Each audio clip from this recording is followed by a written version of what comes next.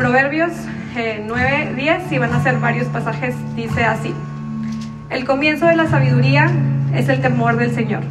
Conocer al santo es tener entendimiento. Quien teme al Señor odia lo malo. Yo aborrezco el orgullo y la arrogancia, la mala conducta y el lenguaje perverso. El que va por buen camino teme al Señor, el que va por malos caminos lo desprecia. No envidies en tu corazón a los pecadores, más bien muéstrate siempre celoso en el temor del Señor. El temor del Señor conduce a la vida, da un sueño tranquilo y evita los problemas. Con amor y verdad se perdona el pecado, y con temor al Señor se evita el mal. Esta es la palabra del Señor.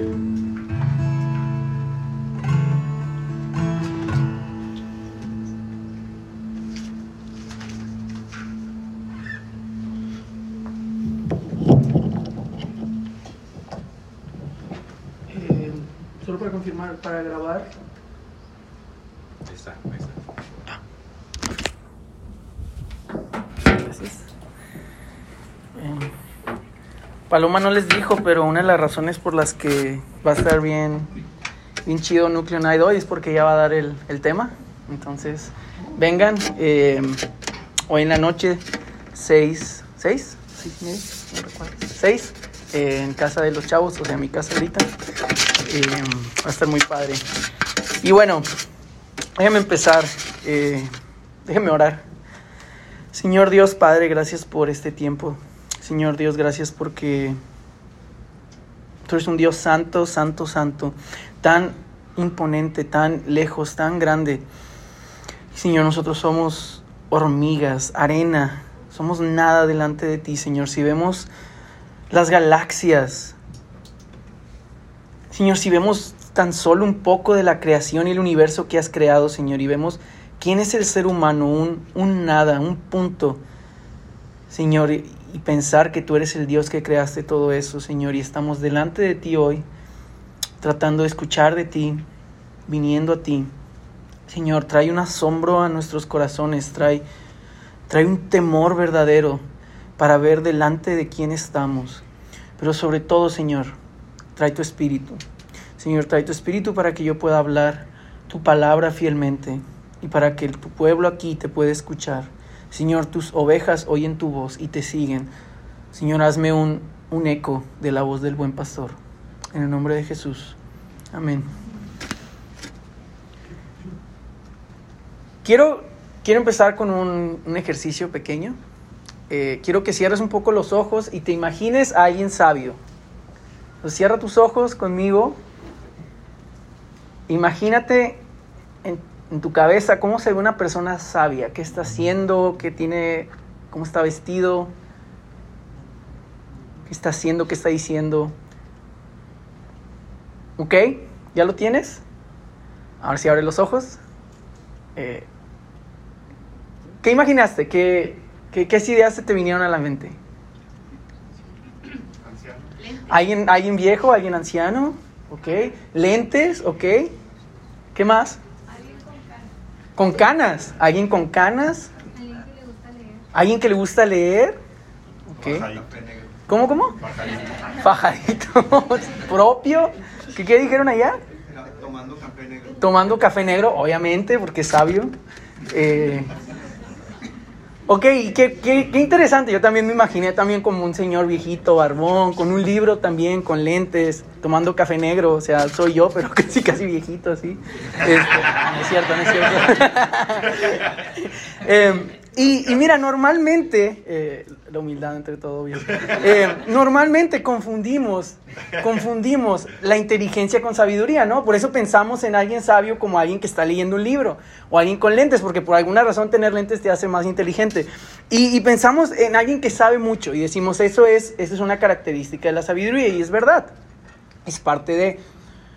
Pero ¿cuántos de aquí no tenemos un amigo, tal vez tú seas esa persona, que es un crack en matemáticas, que en su escuela es lo mejor, es un muy inteligente, pero qué decisiones tan malas toma? O le pones un problema de la vida real y no sabe qué hacer. Entonces esa persona es inteligente, pero no necesariamente sabia. O tal vez pensamos en alguien sabio como alguien, como dijeron allá, con canas, ya grande. Y es verdad, la sabiduría viene con la edad. La edad te ayuda a ser más sabio. Sin embargo, ¿cuántos de nosotros no conocemos personas quizás mayores que tú que toman igual decisiones muy malas? O peor, que deberían ser los maduros, pero que se siguen comportando como niños. Entonces, la edad no necesariamente te da sabiduría, puede darte más sabiduría, pero la edad no es un sinónimo de sabiduría. Muchos de aquí quizás pensamos, bueno, yo cuando pienso en alguien sabio, pienso en alguien que me puede dar un muy buen consejo. Alguien que si yo voy me va a decir una verdad o me va a decir qué hacer y va a ser algo bueno. Y es verdad, una persona sabia normalmente sabe transmitir esa sabiduría a otros. Pero ¿cuántos de aquí no tenemos ese amigo que es bien bueno para dar consejos, pero nunca los aplica a su vida? Que te dice todo, bien chido qué hacer, pero es su vida y es un desastre. Entonces, ¿qué hace la sabiduría? ¿Qué es en esencia lo que hace una persona sabia? Y ahorita Luis lo comentó al empezar este servicio. Es lo que Proverbios ha estado repitiendo una y otra vez, es lo que acabamos de leer. Y es una frase que dice que el principio, la base de la sabiduría es el temor al Señor. El temor al Señor. Ahora, Luis ya tocó un poco acerca del temor al Señor hace como, ¿qué fue? Un mes, no me acuerdo, ya más quizás. Pero hoy quiero que nos anclemos ahí, quiero que nos estacionemos ahí, quiero ver todo esta mañana qué es el temor al Señor, porque si es tan importante para la sabiduría, tenemos que comprender bien qué es. Entonces ese es mi pasaje del día de hoy, cómo temer a Dios. Entonces para hacerlo, con estos versículos y para que sea más fácil para ti, te lo dividí en 3 partes. Vamos a ver el temor en relación a la santidad de Dios. Segundo, vamos a ver el temor y las personas en relación a otras personas. Y por último, que tiene que ver el temor con el amor, ¿ok? Entonces, temor y la santidad de Dios, temor y las personas, temor y el amor. Entonces vamos a empezar. Temor y santidad de Dios. Como les decía, Luis ya tocó un poco este punto, entonces voy a tratar de no repetir, pero vamos a acordarnos un poquito de qué dijo Luis que era el temor. Entonces, ¿se acuerdan? Hay 2 extremos de lo que pensamos cuando hablamos del temor del Señor. Un extremo es el tengo miedo. Es el de ver a Dios como algo, como un susto, como algo que me da miedo y estoy escondido detrás de una piedra quizás, así con mucho miedo. Y lo que Luis nos platicaba es que hay parte de eso en el temor al Señor, pero eso no es todo lo que es el temor al Señor. Dios no nos está pidiendo que vengamos a Él escondidos o que vengamos a Él como cuando vengamos a la palabra asustados. No es solo miedo. Entonces, por un lado, no es solo miedo. Y luego, por otro lado, y esta es una muy común en círculos cristianos, decimos el temor al Señor es respeto, es respetar a Dios. Y es verdad, es parte del temor al Señor, pero no lo reduzcas a eso, porque respeto solamente es como, pues no sé, si yo voy con mi mamá, con mi papá, con mi jefe, pues yo lo respeto. Pero eso no necesariamente quiere decir temor en el sentido bíblico. En el sentido bíblico, y algo que Luis dijo, que es quizás una palabra más cercana a lo que el temor del Señor nos dice, es asombro. Es asombro. El temor al Señor es asombro al estar delante de algo tan imponente, de algo tan importante. Y mira, muchos de aquí nos gusta subir cerros. Bueno, algunos. Pero conozco a muchos, entonces sé que nos gusta. Hemos ido a un cerro que se llama El Chupón. Quizás algunos lo conocen, está aquí en Lázaro Cárdenas. No vayan de noche, se pueden perder. Le pasó a unos amigos, ¿verdad? Y en el cerro del Chupón, tú vas subiendo y cuando llegas arriba, hay una roca. Hay una roca que para mí yo le llamo la roca del Rey León, porque si tú recuerdas la película del Rey León, está esta roca donde llega, se me olvida el nombre del changuito, que agarra a Simba y lo levanta. Hay una roca muy parecida ahí. Entonces llegas tú al mero pico, ya subiste 1 hora y media, ya estás todo cansado, pero dices, quiero la vista, quiero llegar a la vista. Llegas a la roca y todos van y se toman fotos en esa roca. Pero cuando tú te subes a esa roca es un poquito peligroso, no puedes nomás saltar, tienes que agarrarte bien. Entonces tú llegas a la roca y tú te pones en el acantilado y tú ves lo asombroso que se ve la ciudad. desde ahí. Y te asombras. Y te asombras al ver la ciudad. Pero luego volteas abajo y ves el precipicio y temes. Y es un asombro lleno de temor. Porque estás ante algo majestuoso, pero al mismo tiempo demasiado peligroso. No puedes estar ahí tanto. Es como el sol. Tú puedes ver un atardecer, un amanecer hermoso.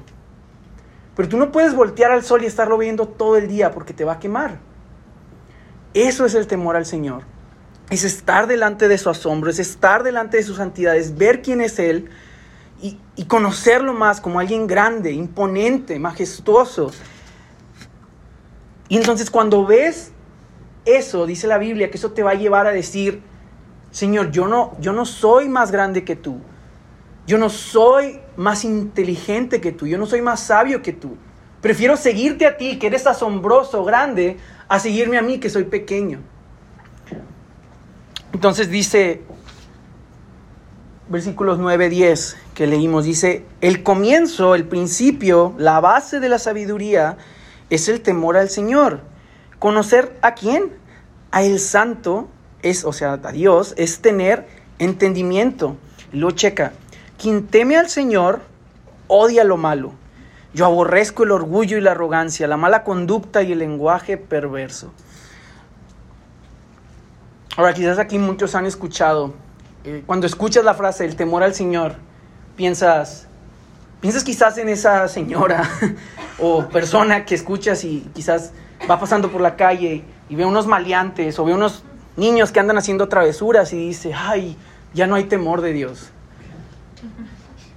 Muchas veces pensamos eso, muchas veces pensamos que, ¿qué es eso? Has escuchado quizás la frase, no es tan, es un poco popular en nuestra cultura y tiene cierta verdad eso que acaba de decir, porque temor al Señor, acabamos de leer, que lleva a la buena conducta, que lleva a no hacer lo malo. Pero es un poquito más complejo que eso. Dice que el temor al Señor es conocer a Dios como santo. Es conocer a Dios como santo.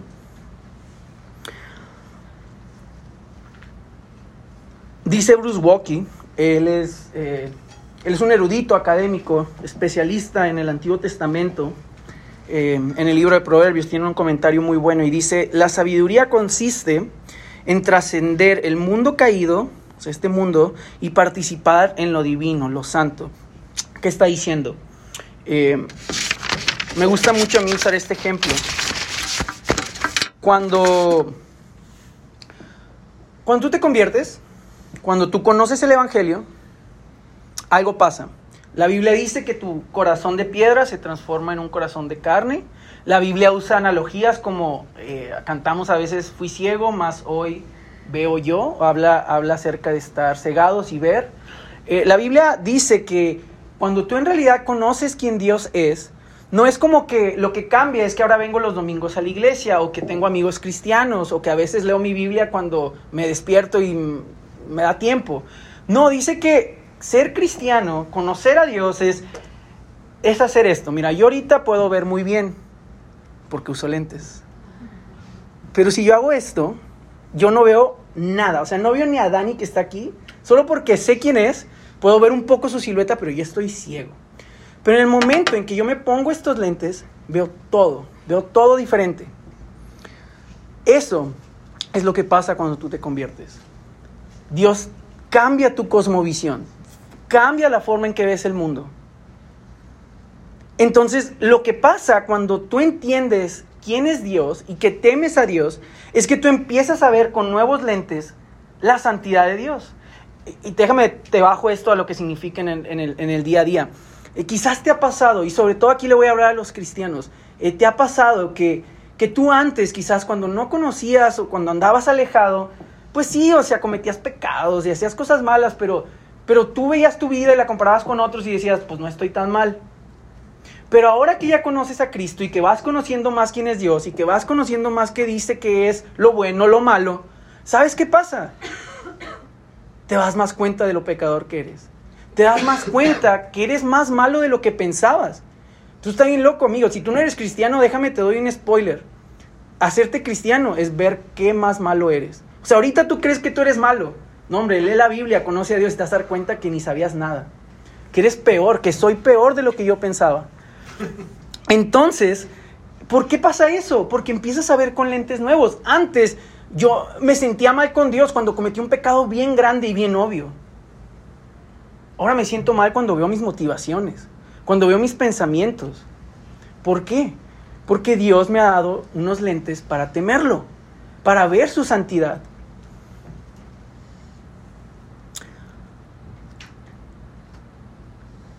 Ahora quizás hasta aquí se oye muy, ok, se oye bien esto de la santidad de Dios.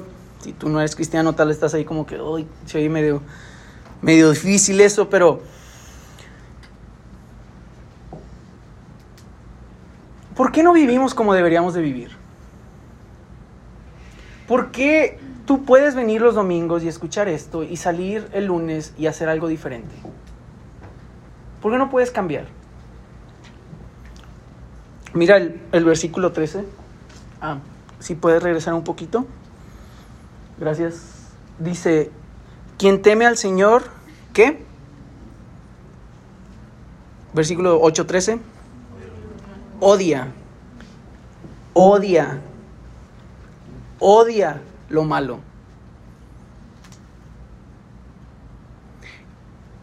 Y yo sé, Rodrigo, no hables de odio. Estamos en una iglesia. Habla de amor, Rodrigo. No hables de odio. Es una palabra muy fuerte. Aparte, la Biblia nos llama a amar. La Biblia nos dice que ames a tu prójimo. No hables de odio, Rodrigo. O quizás tú estás pensando, no, eso es muy duro, eso es muy feo. Tú, mejor, está bien si tú quieres vivir la santidad de Dios, lo que Él dice, todo eso, qué bueno, pero pues deja vivir a otros que no. Si te parece bien a ti, está bien, pero no impongas tu religión en otro, no juzgues a nadie más. Tú solo ama y di no al odio. Entonces el odio es una palabra muy fea. Y sin embargo, amigos, la Biblia nos llama a amar, nos llama a los cristianos, dice algo tan radical que dice, nadie conoce el amor como alguien que ha conocido el amor de Cristo. De tal manera que si tú no conoces el amor de Cristo, te voy a ofender ahorita, tú no conoces el amor. Entonces sí, la Biblia habla mucho de amor, pero aquí nos está llamando a hacer otra cosa. Nos está llamando a odiar. A odiar. Quiero que odies. ¿Que odies qué? Que odies lo malo. Que odies lo que Dios odia. Y eso solo lo puedes hacer cuando tienes los lentes de Dios. Cuando tienes el temor de Dios. Cuando ves lo santo que es. Y sé que algo que me enorgullece mucho, en el sentido de enorgullece, no sé, casi como papá en ese sentido, pero cuando yo me convertí hubo muchos libros que me influyeron mucho en mi caminar cristiano. Y me da mucho gusto que sé que hay varias personas aquí que están leyendo uno de ellos, que se llama La Santidad de Dios. Es un libro muy bueno del autor R.C. Sproul. Y él habla en este libro de cómo Jesús era una persona bastante paradójica.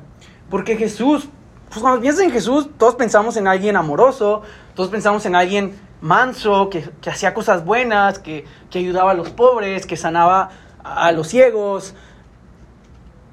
Pero si tú lees los evangelios, a Jesús le tenían un chorro de miedo también.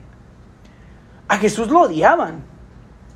A Jesús hubo momentos en que sus propios discípulos, Pedro, está en una tormenta y al ver que él calma la tormenta le dice, aléjate de mí. ¿Quién rayos eres? Y dice R.C. Sproul en su libro, dice, creo que tengo la cita ahí, gracias. Dice, la santidad provoca odio. Cuanto mayor es la santidad, mayor es la hostilidad humana hacia ella.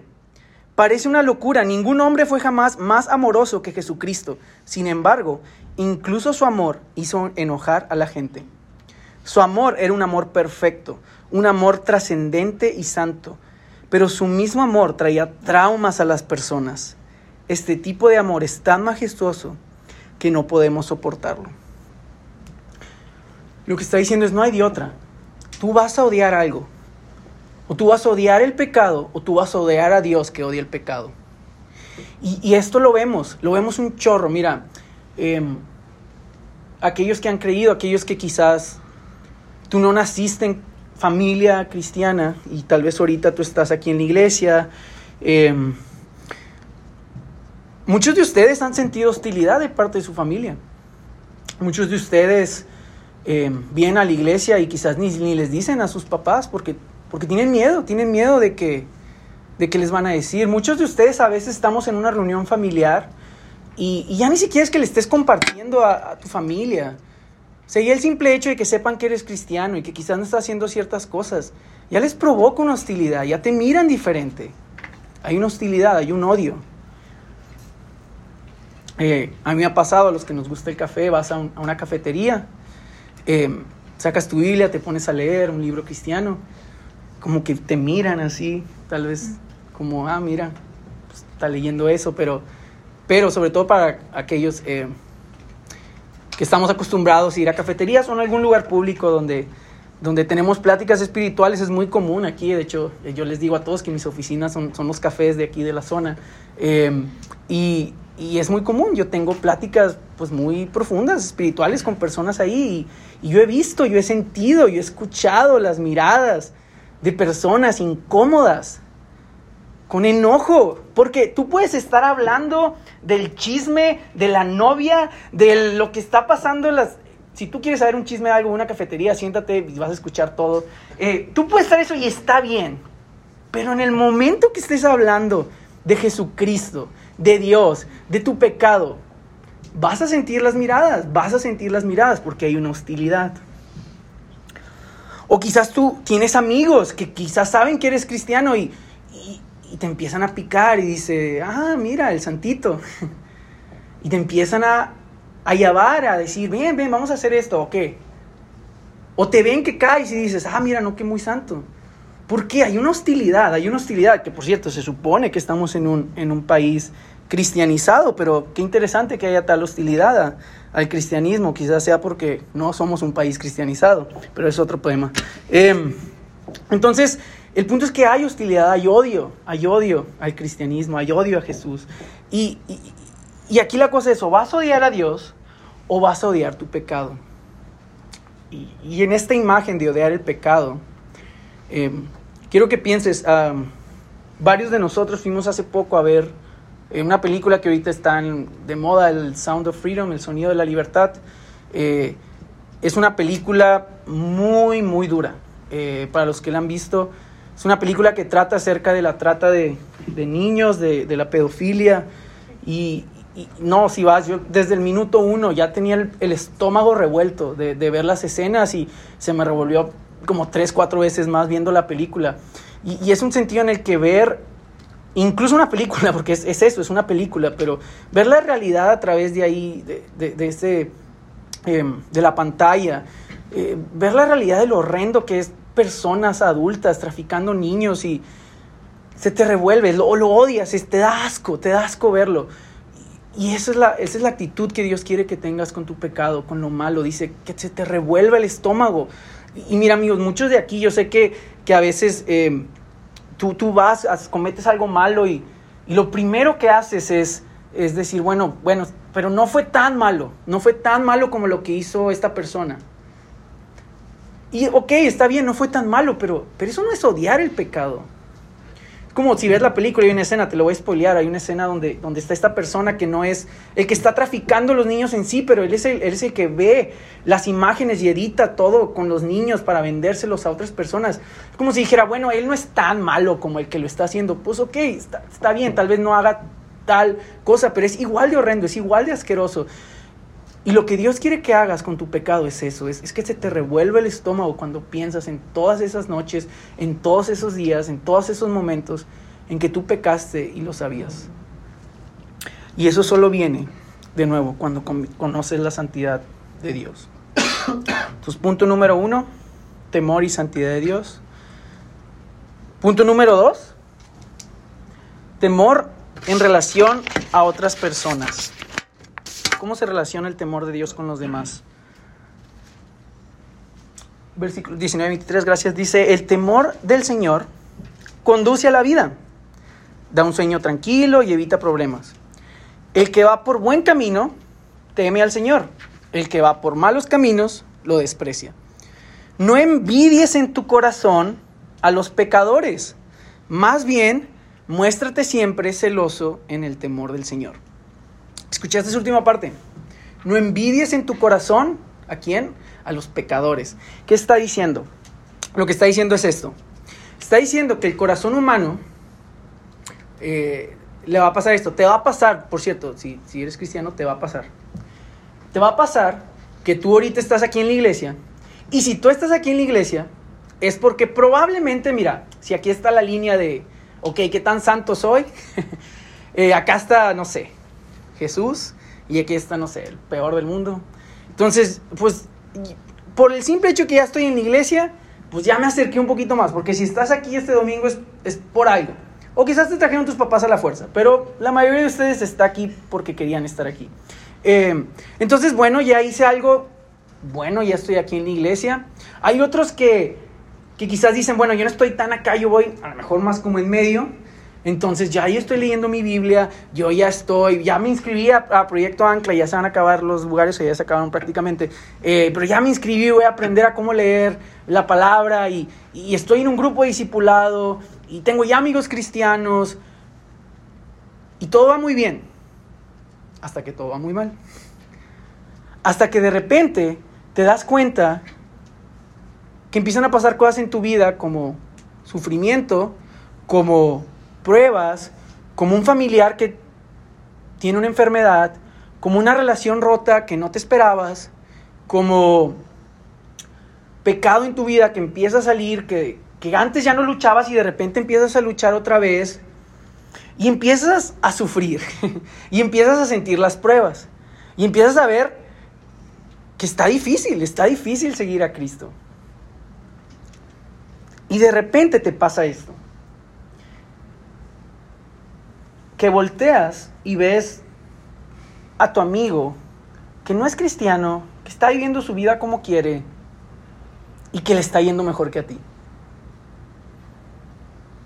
Y es como el meme ese del chavo, si lo has visto, el meme del chavo que va con su novia y que está volteando hacia atrás. Y así estás tú con tu relación con Dios, caminando en sabiduría, pero volteas atrás y ves al otro que le está yendo mejor y dices, ¿valdrá la pena esto?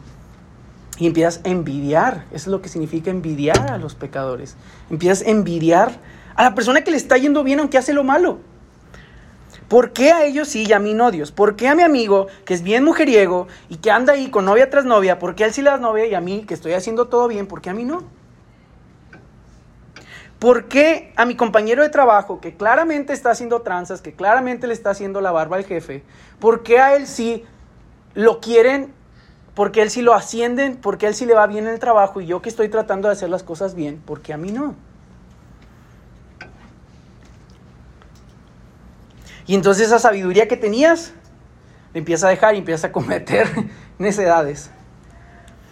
Y lo que no sabes es que ahí en ese momento Dios está probando tu fe, Dios está probando tu sabiduría. Está viendo si en realidad tenías temor a Dios o temor a otras cosas.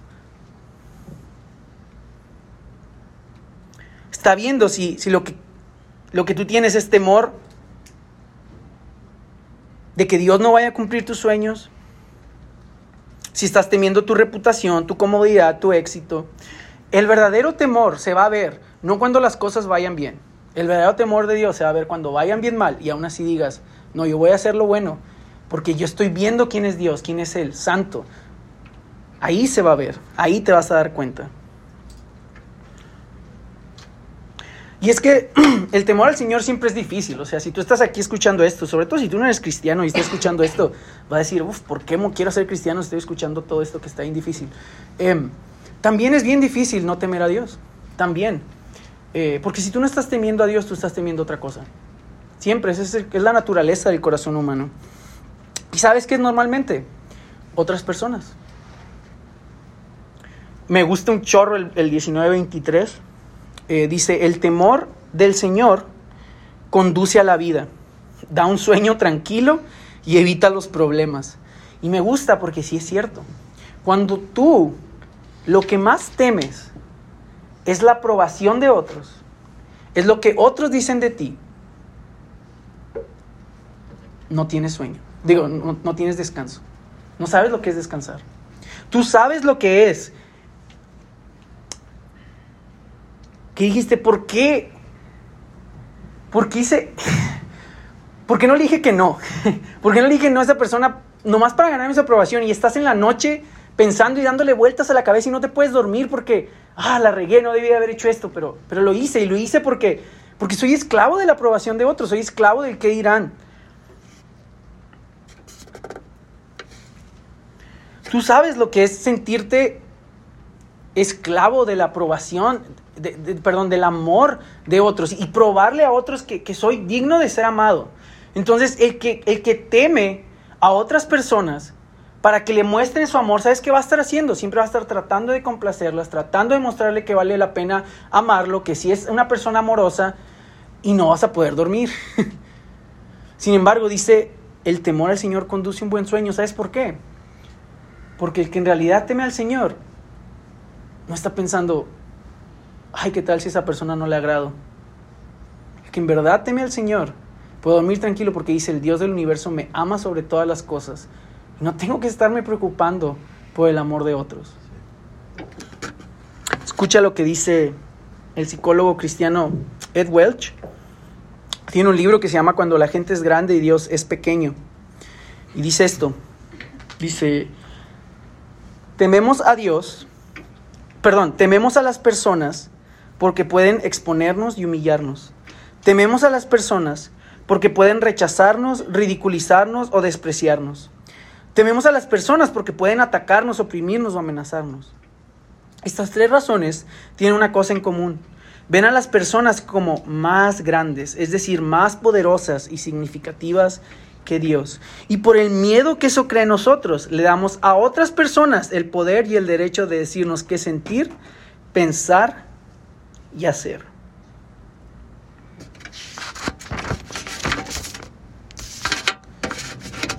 Y por eso el principio de la sabiduría es el temor al Señor. Por si tú estás temiendo más, es tu dinero, y es hacer dinero, ¿sabes qué vas a hacer? Va a tomar decisiones necias, no sabias, como dejar de lado a tu familia y arruinar tu familia. Porque el necio que teme su reputación y el qué dirán, siempre va a andar metiéndose en cosas que no le convienen para que otros la prueben. Siempre estamos temiendo algo. O vamos a temer a Dios o vamos a temer a las personas. Y eso va a afectar nuestra sabiduría, las decisiones que tomamos. Entonces, tercero, ya vimos temor en relación con la santidad de Dios, temor con las otras personas. Ahora, temor y el amor. Temor y el amor. ¿Y por qué traje este punto aquí? Traje este punto porque es súper importante. Luis medio lo mencionó en su último sermón, al final. Pero quise dedicarle un punto entero porque es clave. ¿Tú te has dado cuenta que si tú lees el Nuevo Testamento, el principio, lo más importante que se repite es el amor de Cristo y cómo eso nos lleva a amar a otros? Es el tema principal de toda la Biblia, pero en el Nuevo Testamento hay un énfasis bastante grande. Y la pregunta es, ¿dónde está la sabiduría en el Nuevo Testamento? ¿Dónde queda esta parte de la sabiduría? Hay epístolas de Pablo que nos ayudan a ser más sabios. Pero no hay un libro de Proverbios en sí. Santiago es lo más cercano que tenemos. Hay un pasaje muy popular en 1 Corintios 13. Dice, si tengo el don de profecía y entiendo todos los misterios, si poseo todo el conocimiento, si tengo una fe que logra trasladar montañas, pero me falta el amor, no soy nada. Si reparto entre los pobres todo lo que poseo, si entrego mi cuerpo para tener de qué presumir, pero no tengo amor, nada gano con eso. Entonces está diciendo que tú puedes ser la persona más sabia, más inteligente, que dé los mejores consejos, que obedezca a Dios al 100%, que dé todos los pobres, y si no tienes amor, no tienes nada. No sirve. Ahora quizás tú estás pensando, sí, es que ya ves, el Dios del Antiguo Testamento era un Dios de temor, un Dios de ira, de enojo. Y el Dios del Nuevo Testamento es un Dios de amor. No, pues lee la Biblia bien otra vez, porque eso no dice el Antiguo Testamento. De hecho, desde el Antiguo Testamento, ahí viene, Deuteronomio 12, dice, y ahora Israel, que te pide el Señor tu Dios, Simplemente que le temas y que ¿qué? Que andes en todos sus caminos y que ¿qué? Y que lo ames y le sirvas con todo tu corazón y toda tu alma.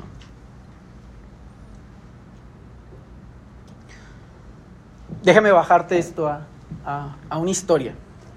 Una historia bien padre. Es una historia de la Biblia. Y es la historia de la persona, del autor del libro de Proverbios, de lo que estamos leyendo, de Salomón. No sé si tú te sepas la historia de Salomón, pero está bien trágica. La historia de Salomón es Salomón era el hijo del rey David. Y el rey David acababa de dejarle el trono a Salomón, a su hijo. ¿Cuántos años crees que tenía Salomón cuando tomó el trono? Tenía entre 20 y 24 años.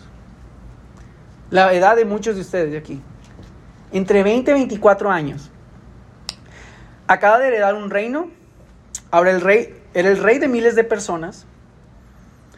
Era el reino con mayor crecimiento en el mundo antiguo. Era el hijo del rey más amado por todo el pueblo y que Dios había dicho, este es un hombre tras mi propio corazón. Y luego, para acabarla de molar, se había casado con la hija del faraón. Ahora imagínate, un chavo de 20 años, casado con la hija del imperio, del poder más grande, los gobernantes más grandes de todo el antiguo mundo. Y ahora tienes que preocuparte no solo por tu reino, sino por todo lo que implica eso con Egipto, con Babilonia y con todos los demás pueblos a tu alrededor. Y muchos de aquí que están entre 20 y 25 tienen un examen y dicen, ya me da ansiedad, tengo un examen y eso me da ansiedad. Imagínate, ponte en el lugar de Salomón. Y eso es lo que nos dice la Biblia. Velo, ahí lo tengo, el pasaje está... Te lo voy a leer, escúchalo si no alcanzas a verlo. Dice, Salomón amaba al Señor y cumplía los decretos de su padre David. Sin embargo, también iba a los santuarios locales para ofrecer sacrificios y quemar incienso. Como en Gabón estaba el santuario más importante, Salomón acostumbraba ir al lugar para ofrecer sacrificios. Allí ofreció 1000 holocaustos. Y escucha, y en ese mismo sitio se apareció el Señor en un sueño y le dijo, pídeme lo que quieras. Salomón respondió, tú trataste con mucho amor a tu siervo David, mi padre, pues se condujo delante de ti con lealtad, justicia y honestidad. Y como hoy se puede ver, has reafirmado tu gran amor al concederle que un hijo suyo suceda el trono. Ahora, Señor, mi Dios, me has hecho rey en lugar de mi padre David. No soy más que un muchacho y apenas sé cómo comportarme. Sin embargo, aquí me tienes, un siervo tuyo, en medio del pueblo que has escogido, un pueblo tan numeroso que es imposible contarlo. Yo te ruego que des a tu siervo discernimiento para gobernar a tu pueblo y para distinguir entre el bien y el mal. De lo contrario, ¿quién podrá gobernar este gran pueblo tuyo? Al Señor le agradó que Salomón hubiera hecho esta petición. Y Dios le dijo, como has pedido esto y no larga vida, ni riquezas para ti, ni has pedido la muerte de tus enemigos, sino discernimiento para administrar justicia, voy a concederte lo que has pedido. Te daré un corazón sabio y prudente, como nadie antes de ti lo ha tenido ni lo tendrá después. Además, aunque no me lo has pedido, te daré tantas riquezas y esplendor que toda tu vida ningún rey podrá compararse contigo. Si andas por mis caminos y obedeces mis estatutos y mandamientos, como lo hizo tu padre David, te daré una larga vida. Tú que lo hubieras pedido a Dios, imagínate que se te aparece en un sueño y te hace esa pregunta, pídeme lo que quieras. Y Salomón, de nuevo, es un niño, 20 años quizás, y tiene toda esta responsabilidad. Él dice, dame sabiduría. Y déjame hacer un pequeño y rápido paréntesis aquí porque creo que es muy importante. Checa que el Señor, cuando escucha esta petición, no solamente dice, ok, te la voy a dar. Dice que al Señor le agradó. Dice que le gustó. le agradó que Salomón le haya pedido eso. Piensa un poquito, o sea, ¿en qué cabeza cabe un Dios tan santo, tan grande, que al momento de yo pedirle algo, Él se agrada? O sea, por decirlo de una manera, le saca una sonrisa, se emociona.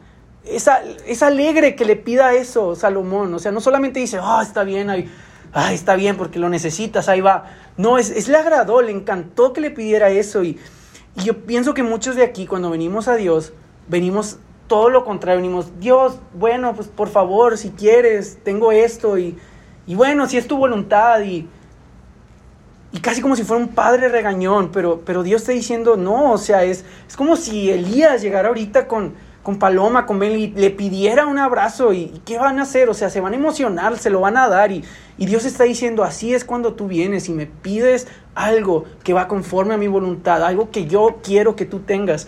Y si tú dices, yo no soy Salomón, es cierto, no somos Salomón. Tenemos algo mejor, tenemos su espíritu, que dice Santiago 1:5, si a alguno de ustedes le falta sabiduría, pídasela a Dios y Él se la dará, pues Dios da a todos generosamente. Pídesela. Entonces, ese es mi paréntesis, ¿no? Ven a Él, pídesela. Él quiere que lo hagas. Sí, dile, sí, soy torpe, soy necio, no sé, soy joven, le he regado. Y eso le agrada a Dios y Él quiere dártela. Cierro ese paréntesis. Ahora sí, déjame regresar. Y es que estamos hablando de la sabiduría y el amor. ¿Y por qué te traje la historia de Salomón? Te la traje porque estamos de acuerdo que Salomón era una persona muy sabia, la persona más sabia del mundo, que temía a Dios y que nos dice que amaba a Dios. Y sin embargo, es la historia más trágica del mundo, porque al final de su reinado leímos lo que le pasó a Salomón. Dice, pero el rey Salomón, además de la hija de Faraón, ¿qué? Amó a muchas mujeres extranjeras, moabitas, amonitas, edomitas, sidonias y hetitas, de las naciones acerca de las cuales el Señor le había dicho a los israelitas, no se unirán a ellas, ni ellas se unirán a ustedes, porque desviarán su corazón tras otros dioses. Pero Salomón, ¿qué hizo? Se apegó a ellas con amor y tuvo 700 mujeres, que eran princesas, y 300 concubinas. Y sus mujeres desviaron su corazón, porque cuando Salomón ya era viejo, sus mujeres desviaron su corazón tras otros dioses, y su corazón no estuvo dedicado por completo al Señor su Dios, como había estado el corazón de David su padre. Y el Señor dijo a Salomón, porque has hecho esto, y no has guardado mi pacto y mis estatutos que te he ordenado, ciertamente arrancaré el reino de ti. Y eso es lo que hace. El reino se divide. Puedes leer la historia, está en Primera de Reyes. Y al final, ¿qué hizo Salomón? Cambió el amor. La persona más sabia del mundo cambió el amor de Dios por amor de mujeres. Y es lo que dijo Pablo, tú puedes ser la persona más religiosa, tú puedes venir aquí cada domingo, tú puedes leer tu Biblia, tú puedes dar buenos consejos, tú puedes estar aquí como yo parado predicando, pero si no tienes el amor de Cristo, no eres nada.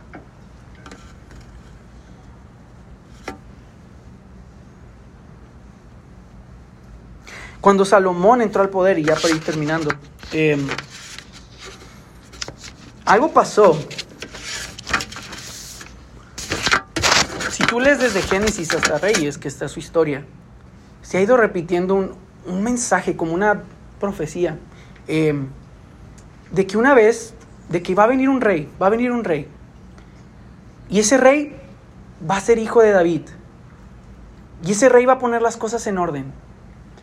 Y tú ponte en los zapatos de un israelita en la época de Salomón, el cual acaba de ver literalmente al hijo de David, porque era el hijo, era el primer descendiente de David, bueno, el descendiente que tomó el trono, reinando, trayendo en Israel la mayor prosperidad que ha tenido la tierra, teniendo personas, dice que la reina del sur, la reina de Sheba, o sea, de África, vino hasta con Salomón a traer regalos, porque era impresionante su sabiduría y el reino que acaba de construir.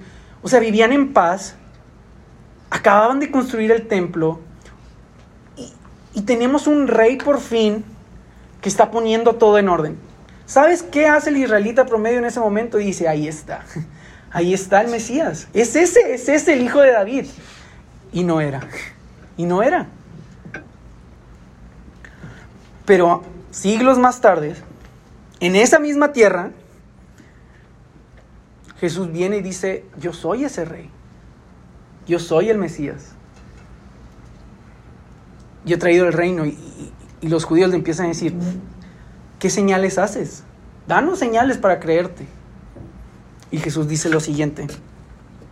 Dice, está hablando de esta historia, Salomón dice, la reina del sur se levantará contra esta generación en el juicio y la condenará, porque ella vino desde los confines de la tierra para oír la sabiduría de Salomón. Y miren, alguien más grande que Salomón está aquí.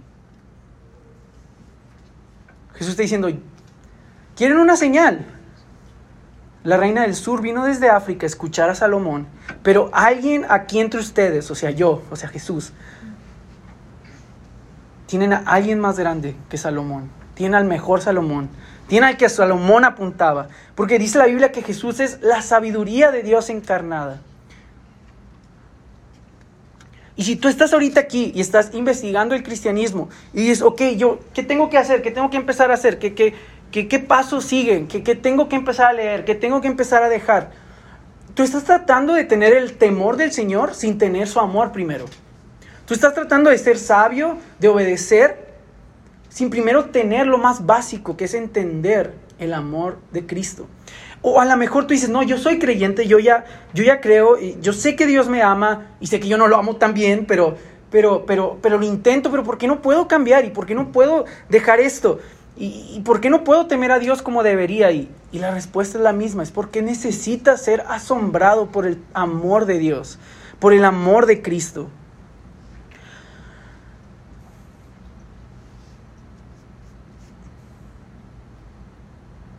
Porque la Biblia nos dice que tenemos un mejor Salomón, un mejor rey. ¿Sabes qué hacía el rey en la antigüedad? Representaba a sus súbditos. Y nosotros tenemos al Rey Jesús, que nos representa delante del Padre, que gana nuestras batallas, que venció la muerte. Y déjatelo bajo a lo más profundo de tu corazón. Eso significa, escúchame, eso significa que Dios te ama cuando tú no lo amas.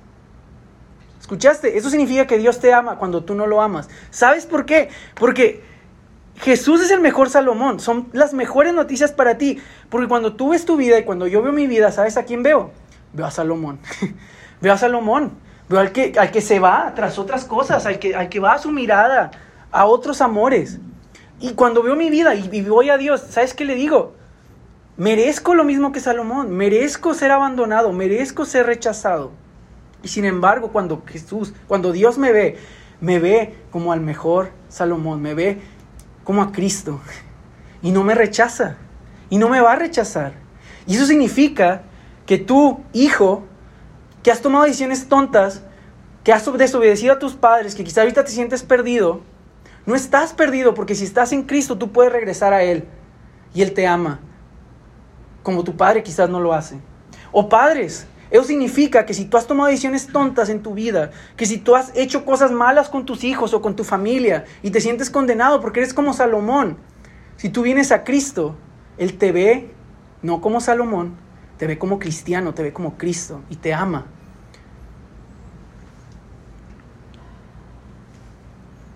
Y esas son las mejores noticias. Y cuando tú comprendes más el amor de Cristo y lo ridículo que es que alguien te ame cuando tú no lo amas como deberías, eso va a crear el mayor asombro, el mayor temor, y eso te va a cambiar. Y eso te va a hacer sabio. Y esa es la vida cristiana. Entonces déjeme orar. Señor Dios, Padre, tantos de aquí buscamos sabiduría, buscamos conocimiento, no sabemos qué hacer, planes, decisiones. Señor, voltéanos a lo principal. Ayúdanos a temerte, Señor. Pero ayúdanos a temerte, no como un niño asustado de su padre que viene a regañarlo y a pegarle, sino como un niño que no entiende Cómo después de haber desobedecido puede venir su padre con amor y abrazarlo y decirle te amo. Señor, y tú nos amas no porque hayamos hecho lo bueno, no porque hayamos seguido tus mandamientos, no porque odiemos lo malo. Señor, nos amas porque el mejor Salomón nos representa, el hijo de David que tú prometiste, el Rey Jesús. Señor, a Él volteamos. Él es nuestro intercesor. Mi Dios, gracias. Gracias porque todos aquellos que hemos venido a Cristo y hemos sido cautivados por este amor, Señor, ahora somos transformados y tenemos este amor. Pero yo también te pido, Padre, que si aquí hay alguien que no lo ha entendido o que está luchando para entenderlo, Señor, que tú destruyas su corazón de piedra y que tú en este momento puedas mostrar tu santidad y qué tan majestuoso, grande eres y qué tan insignificantes somos ante tu santidad, Señor, que somos una mancha en una luz blanca y perfecta que eres tú y que por lo tanto no podemos estar delante de ti. Señor, que soy Salomón, que tomo decisiones malas, que te abandono constantemente. Y Señor, que al escuchar y ver mi pecado, lo odie, lo aborrezca, me revuelve el estómago de pensar que soy así. Pero Señor, que eso no se quede en culpa, que eso se traduzca en arrepentimiento. Ayúdanos a venir a ti, ayúdanos a venir al Rey Jesús, que nos ama con tierno amor, Señor. En el nombre de Él oramos. Amén.